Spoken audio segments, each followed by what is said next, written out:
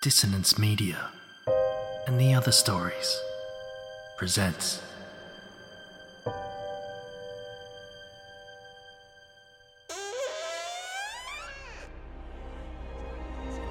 Step into the abyss of After the Gloaming, a gothic fiction podcast that delves into the depths of human emotion. Unyielding love, revenge, internal struggles, and restless souls await you in 9 haunting episodes, where dread, fear, and rare glimpses of eerie happiness linger. Dare to listen on your favourite podcatcher? After the Gloaming beckons. Search now, but beware. Innocence will be left behind.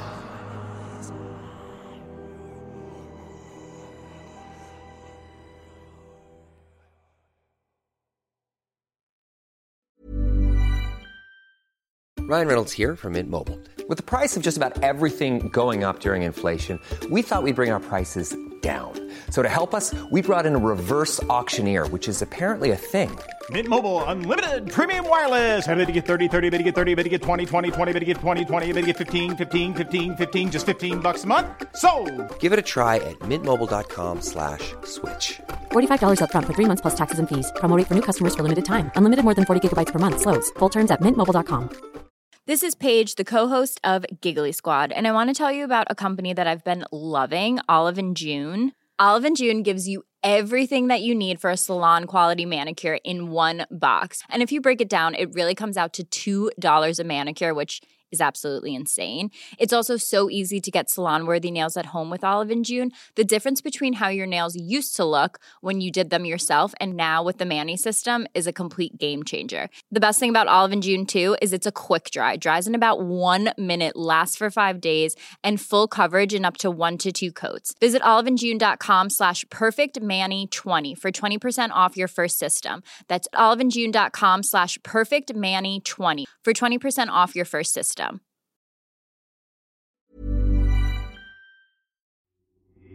These aren't the stories your mother told you. No, these are the other stories.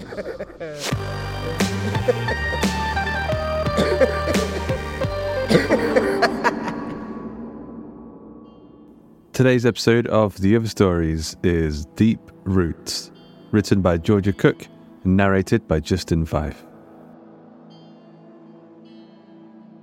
By the time he'd reached the signpost at Glassdale Village, smudged in the distance like a bad watercolor, Noah finally had to admit he was lost. It was the 3rd time he'd passed Glassdale in 2 hours, down the rambling paths and netted choked ditches, and not once had he spotted anything familiar. "You all right, lad?" asked a voice. Noah turned. An old man in cap and overalls was leaning against one of the stone walls bordering the footpath, watching Noah with barely concealed suspicion. "Yeah, I'm looking for Amberside?" said Noah, hope rising. "Amberside?" The man's eyebrows rose. "What business you've got going there?" Noah swallowed. He forced a smile. "I used to live around here." The old man didn't return the smile. "You don't sound like it," he said. Noah reddened. His friends back home reported twinges of Yorkshire in his Texan accent. Now he was back in the Dales. He'd never felt more American in his life. "We moved away when I was little," he explained, "to Austin." The old man sniffed. "Amberside, you say? Not up there nowadays, but trees." Even so," Noah pressed. "I'd like to see it. Please?" The man gave a one-shouldered shrug, as if Noah's time was his own to waste, and pointed over the stile into the next field, up a track so steep and overgrown that Noah had mistaken it for a badger trail, vanishing into a copse of densely woven trees at the top of the hill. "Just keep following that," the old man explained. "You'll find Amberside eventually." Noah flashed him an uneasy smile. "Used to be less when I was a kid," he said. "Trees, I mean." The old man shrugged, gave Noah a curt nod, then turned and started back the way he'd come. Noah hefted his backpack, clambered over the stile, and started up the track. The long grass brushed his boots. A chill wind whistled down the valley, tugging the drawstrings of his coat. The copse rose ahead of him. Nothing moved beyond the thickly clustered trunks. No sunlight breached the loamy darkness. A hush seemed to emanate from the trees themselves, silencing all other noises. Noah paused at the tree line, his neck prickling. Were those eyes, dark and unseen, watching from the gloom? No, stop it. He shook himself and started forward, shuffling through the underbrush to unearth the track. As he moved beyond the first layer of trees, something tugged at his ankle. He glanced down. A root had wrapped itself around his walking boot, grasping through the mossy soil. Noah kicked himself free and pressed onward. The copse was larger than it looked from the outside, or densely enough packed to make it appear so. Noah clawed through the vines and brambles, snatching branches and stinging nettles. Just as he began to suspect the old man had lied, sending him on a purposeful wild goose chase, the trees ahead began to thin. What lay beyond wasn't so much a clearing as an ease in the tangle, foliage and underbrush parting just enough to reveal what covered the forest floor. The remnants of a brick wall rose from the dirt a short distance away, reduced to a toppled L shape. Beyond that, a fallen weather vane, bent double and thick with rust, jutted towards the sky like a rotten tooth.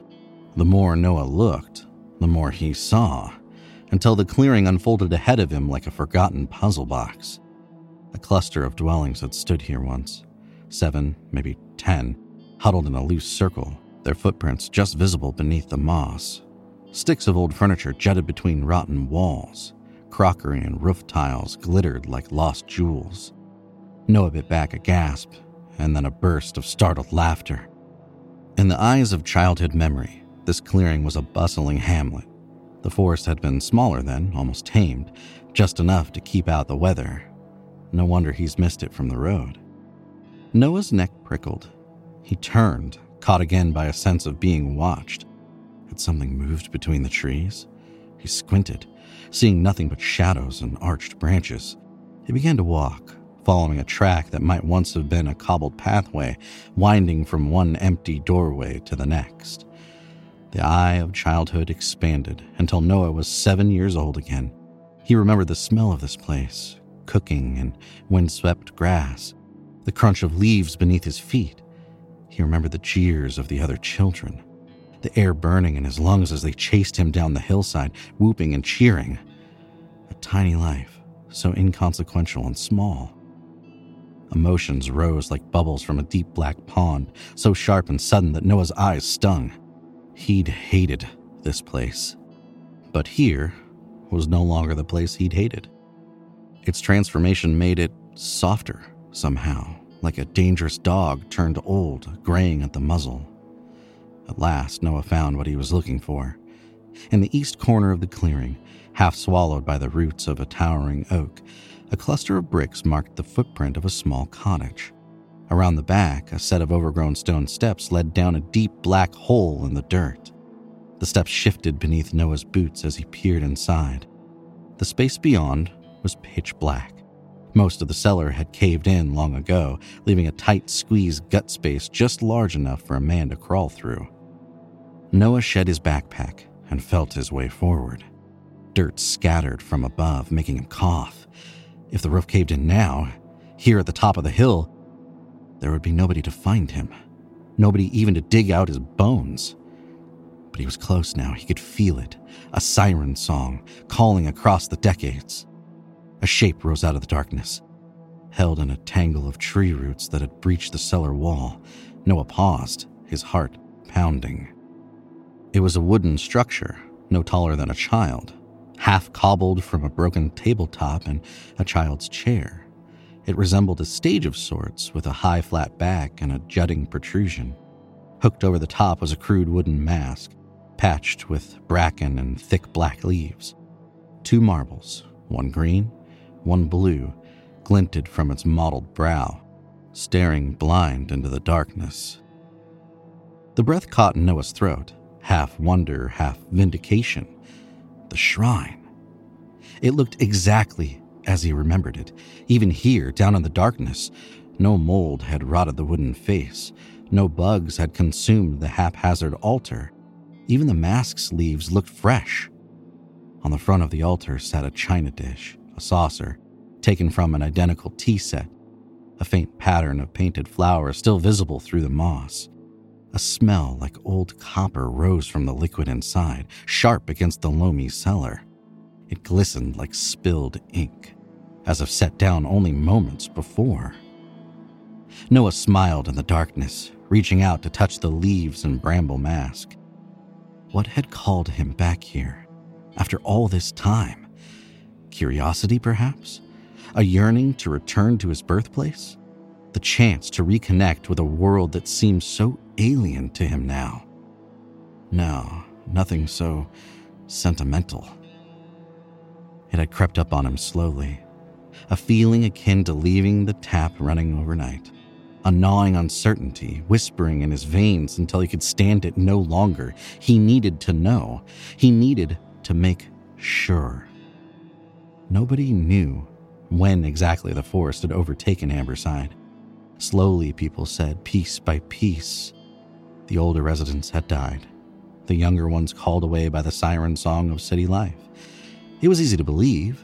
How many rural communities had fallen in the same way, pulled to pieces by time and changing circumstance? Noah knew better. How had he known to do it? Where had he learnt the words? His grandmother had kept what had seemed back then like a vast library, but with hindsight had probably been just a few cluttered shelves of books. Had she been the one to teach him? Guide his curious eye to the right tome, the right page, the right terrible world? Perhaps he needed nothing so concrete. The altar and mask and blood little more than formalities, cups to hold the true offerings of belief and intention. He had called out to the forest, to the fields, to the dales themselves. He had called out to every small god, every spirit and fae. Make it go away. Make it all go away. And in the earth and rain and clutching roots, something had answered. Noah clambered unsteadily out of the ruined cellar. Blinking in the watery gray sunlight, he felt renewed, revitalized. A piece of the past had slotted into its proper place. A curiosity festering for 30 years finally laid to rest. With trembling hands, he retrieved his backpack and climbed up the steps to the clearing. He could go home now, catch the next train to London, then the next plane to Austin. Shadows flitted in the clearing above the steps. Noah paused. A little girl stood in the middle of the ruined square. She couldn't have been older than 6 or 7, her blonde hair matted with moss, her pale form oddly statue-like in its place of shifting greens. A local child? A girl from the neighboring farm, playing pretend among the ruins of Amberside? Even before he reached her, Noah knew that wasn't the case. The eye of childhood remembered every face, every name, every shouting voice and pounding footsteps. Noah lifted his chin. "I'm going home," he told the little girl. "You can't stop me." Shapes shifted between the trees. Tiny bodies merged out of the gloom around the clearing. Noah caught a flash of ink-black eyes and moss-matted hair. And behind them, an impression of taller figures. Adults, perhaps, or something older.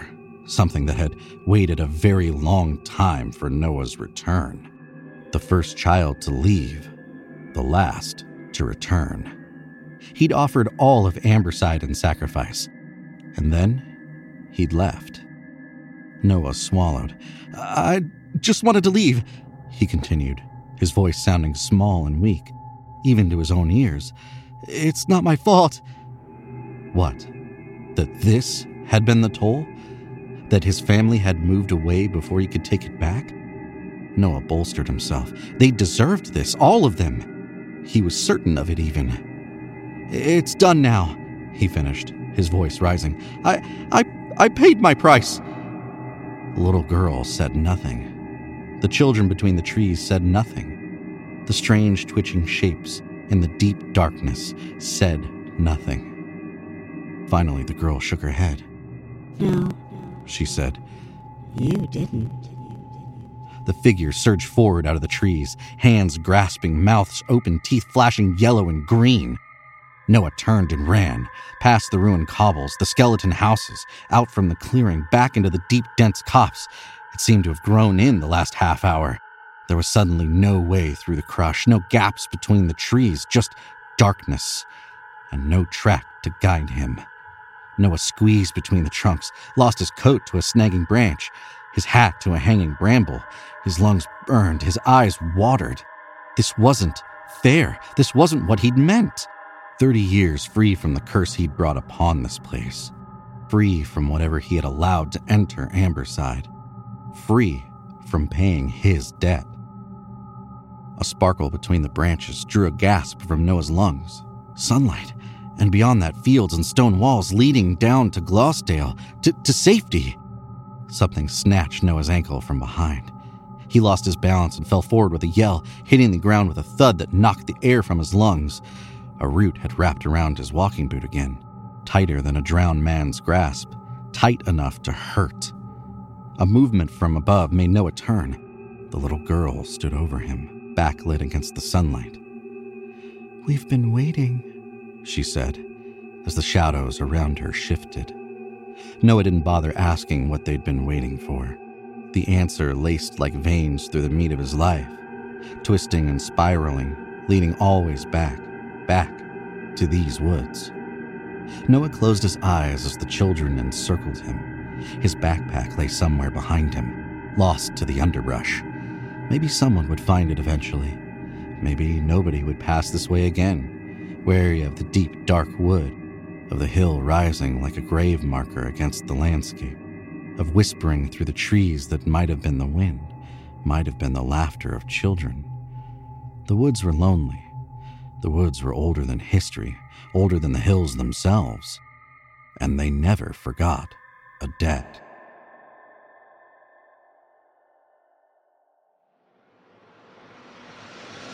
I hope you enjoyed today's episode of The Other Stories. Deep Roots was written by Georgia Cook, narrated by Justin Fife, edited by Duncan Muggleton with music by Duncan Muggleton and Tom Robson, and sound effects provided by freesound.org. The episode illustration was provided by Luke Spooner of Carry On House.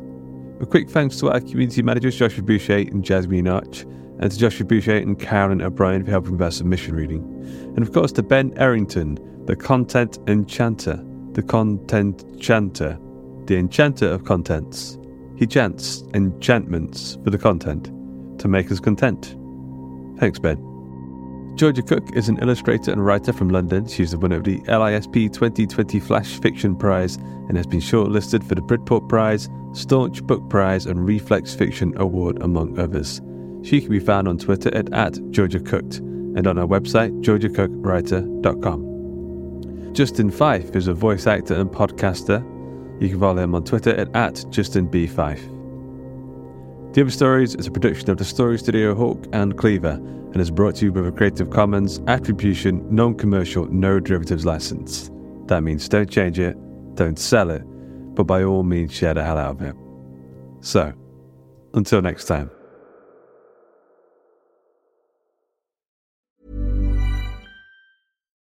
Why don't more infant formula companies use organic, grass-fed whole milk instead of skim? Why don't more infant formula companies use the latest breast milk science? Why don't more infant formula companies run their own clinical trials? Why don't more infant formula companies use more of the proteins found in breast milk? Why don't more infant formula companies have their own factories instead of outsourcing their manufacturing? We wondered the same thing. So we made ByHeart, a better formula for formula. Learn more at byheart.com. Planning for your next trip? Elevate your travel style with Quince. Quince has all the jet-setting essentials you'll want for your next getaway, like European linen, premium luggage options, buttery soft Italian leather bags, and so much more. And is all priced at 50 to 80% less than similar brands. Plus, Quince only works with factories that use safe and ethical manufacturing practices. Pack your bags with high-quality essentials you'll be wearing for vacations to come with Quince. Go to quince.com/pack for free shipping and 365-day returns. Planning for your next trip? Elevate your travel style with Quince. Quince has all the jet-setting essentials you'll want for your next getaway, like European linen, premium luggage options, buttery soft Italian leather bags, and so much more. And is all priced at 50 to 80% less than similar brands. Plus, Quince only works with factories that use safe and ethical manufacturing practices. Pack your bags with high-quality essentials you'll be wearing for vacations to come with Quince. Go to quince.com/pack for free shipping and 365-day returns.